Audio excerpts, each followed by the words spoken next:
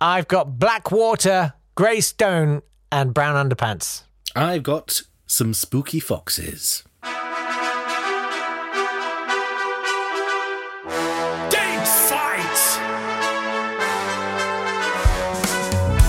Hello there, welcome to Date Fight. It's the podcast where we take things that happened on this very day across the ages and we pitch them against each other. Yes, we do. He's Jake Yap, I'm Nat Tapley, and together we have taken two undeveloped films from the old cardboard box of time and have taken them to Boots to see what we get for you. Just for you. It's just a murky smear. Oh no, I'm sorry. It's got a sticker on saying, remove thumb from... I'm going to take you to the 31st of March, 1848, to upstate New York, Hydesville, where the Fox sisters, Maggie, age 14, and Kate, age 11, run out into the road to accost one of their neighbours and say, Mister, we keep hearing noises at bedtime. Oh. And the neighbour, rather than saying, so... and went to investigate with them, and they went to bed, and their mother, Margaret... put them into bed, and the neighbour watched as the mother asked questions like, if you are an injured spirit here, manifest thyself by 3 raps. Of course, the 3 raps it chose were Wham Rap, the one from Boom Shake the Room, and... no, they weren't. Can't even think of a third rap. That's how down with the kids I am. Don't even have 3 raps to order. Isn't there like a Chicken Caesar one? Yeah, that's right. So they heard rapping, the knocks on some surface, and the neighbour was amazed. And Maggie and Kate were sent to live with their sister Leah in Rochester, New York, who then brought people in every day. Isaac Post came in to debunk the sisters, but left convinced, and because they'd let him speak to his recently deceased son. And as any recently bereaved parent who's been convinced of their child's continued existence in the spirit world, he did the next day what any of us would do. He rented a 400-seat theatre to exhibit the girls in. What? Yeah, he did. That was heard of by Andrew Jackson Davis, who was the head of a new movement called spiritualism, when he'd taken the teachings of Emanuel Swedenborg, the 18th century Swedish philosopher who said there were 3 heavens and 3 hells, and he sort of moved around through them, and Mesmer, who had invented hypnotism, and he'd put them together and said, oh yes, there's spiritualism, we can be mediums and we can hear things from beyond. And he heard about the 2 sisters. He'd published his book on spiritualism the year before, and he visited the Foxes to arrange a tour. So they went to New York, where they stayed in Barnum's Hotel, which wasn't P.T. Barnum, but was his cousin. Oh. And they held 3 showings a day in the restaurant of the hotel. They then went on to tour the US for years and years and years. Elisha Kent Kane went to debunk them when they visited Philadelphia, but he couldn't. And he ended up marrying Maggie in 1857. Yeah. Wow. I mean, that's one serious failure to debunk, isn't it? Yeah. There's absolutely nothing to your hypnotism charade. It's all take all my money. Yeah, please have everything. Yeah. But he made her convert to Catholicism, at which point she renounced spiritualism and stopped doing it. Her sister Kate carried on and started drinking heavily as she became more and more famous. After the Civil War, spiritualism boomed. And by the 1880s, there were 8 million spiritualists in the USA. Kate was drinking heavily. There's only about 8 million people in the USA. Yeah, well, there weren't many more. Yeah, there were lots of them. On October the 21st, 1888, however, Maggie, who had left and married Elijah Kane, although he had died a few years earlier, she did an interview with the New York World and then did a speech for the New York Herald, showing that she had faked the whole thing and how she had been tapping with her toes the whole time. And the New York Herald said, "What? There stood a black-robed, sharp-faced widow, working her big toe, and solemnly declaring that it was in this way that she vented the excitement that has driven so many persons to suicide or insanity. One moment it was ludicrous, the next it was weird." I mean, I'm not sure that sentence is balanced in the most effective way. One minute it was ludicrous, the next it was weird. Yeah. That's not much of a progression. Ludicrous is weird. New York Herald. Anyway, Well.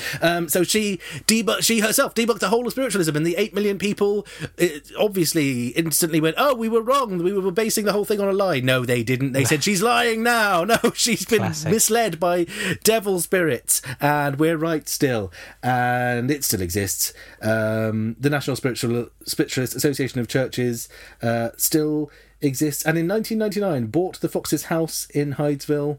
Wow. And so in the 31st of March 1848 the Fox sisters started tapping with their toes underneath the bed and started a church which exists to this day. Amazing. That's epic. Thank you. Well, don't thank me, thank them. Well, now, I've got the 31st of March 2004, Ooh. and the Iraq War is in full force. My favourite war. And in Fallujah, Yeah. 4 American private military contractors are killed after they're ambushed, which is awful. They're working for Blackwater USA. And I just thought it might be interesting to shine a light on Blackwater USA. Yeah, let's talk about Eric Prince. Yeah. You know all about Eric Prince, don't you? I can just sit back now. You know all about him, of course you do. Not all about him, no, but he's a fun guy. So he was already in a family of billionaires. They'd already made quite a lot of money. And Prince said, in terms of Blackwater, he said, we're trying to do for the national security apparatus what FedEx did for the postal service. I.e. to wreck it. I don't know. What? Yeah, to undermine the basis on which it was, on which it works. Blackwater, and so that I can own it. Yeah. Blackwater's named after the peat-coloured water of a swamp area that they purchased on the border of North Carolina and Virginia, where there's a lot of military stuff down there, and created this training place. Yeah. And they've done pretty well out of any kind of disaster that's happened. Mm-hmm. Hurricane Katrina, US taxpayers were paying private contractors $240,000 a day. Nice. It's well worth it. Yes. And Blackwater charges the government $1,222 a day for a security guard. Mm-hmm. Like a high-level, security thing. That's 6 times more than the cost of an equivalent United States soldier. Right. Prince's argument against that was, he said, well, that sergeant doesn't show up naked and untrained, you know. We have to train them. Well, presumably, many of them were trained by the actual military, then left the military to get a higher paying job with Blackwater. Yes, so actually, he's outsourced the cost of training as well. Yes, probably, yeah. In 13 years, they got, from 97 to 2010, they got $2 billion of contracts. Nothing to worry about there. No. He also tried to set up his own private air force at one point. Oh, yeah, he did. Yeah, he tried to buy a fighter jet and then no one would let him register it anywhere.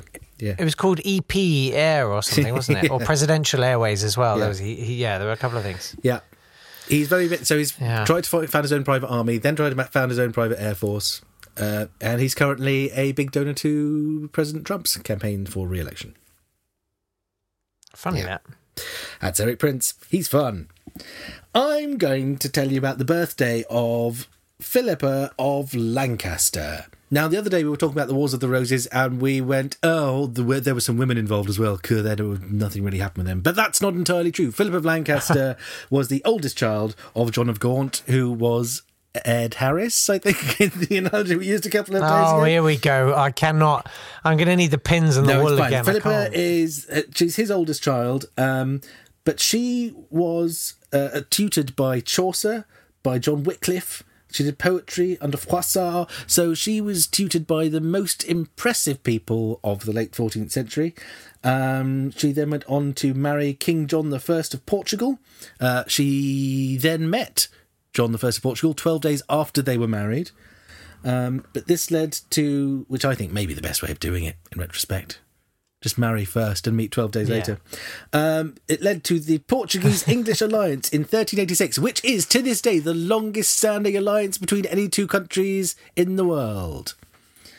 It survived the Napoleonic War, it survived World War II. England and Portugal are still allied and have been since 1386. When she married at 27, she was told she was too old to have children, but she had 9 children, 6 of whom survived to adulthood. She died of the plague, and when she died, she was said to have a smile on her mouth as though she disdained the life of this world. So that's Philippa of Lancaster, Queen of Portugal, daughter of John of Gaunt, friend of Chaucer and of Froissart, and just generally great lady. I feel like, things like marrying someone 12 days before you meet them and stuff, were they just working up Channel 4 formats? You know what I mean? Like the royals, most royal behaviour is just working up a reality TV format, isn't it? Stuffing yourself into a butt of wine to see how long you survive. Life in the Tower. I have a death for you. Someone I think we should celebrate. Zaha Hadid, Iraqi-born, English architect and academic. Yep. She made the Bridge Pavilion. She was the first person to get the Pritzker Architecture Prize in 2004 because, women prior to then. And she got the Sterling Prize. She got made a dame. She was incredibly cool. She got the Royal Gold Medal from RIBA, the Royal Institute of British Architects, 1 month before she died, I'm pleased to say, and was described by the Guardian newspaper as the Queen of the Curve. She did really beautiful work, and you definitely will have seen some of her work. Yeah. The London Aquatic Centre for the 2012 Olympics.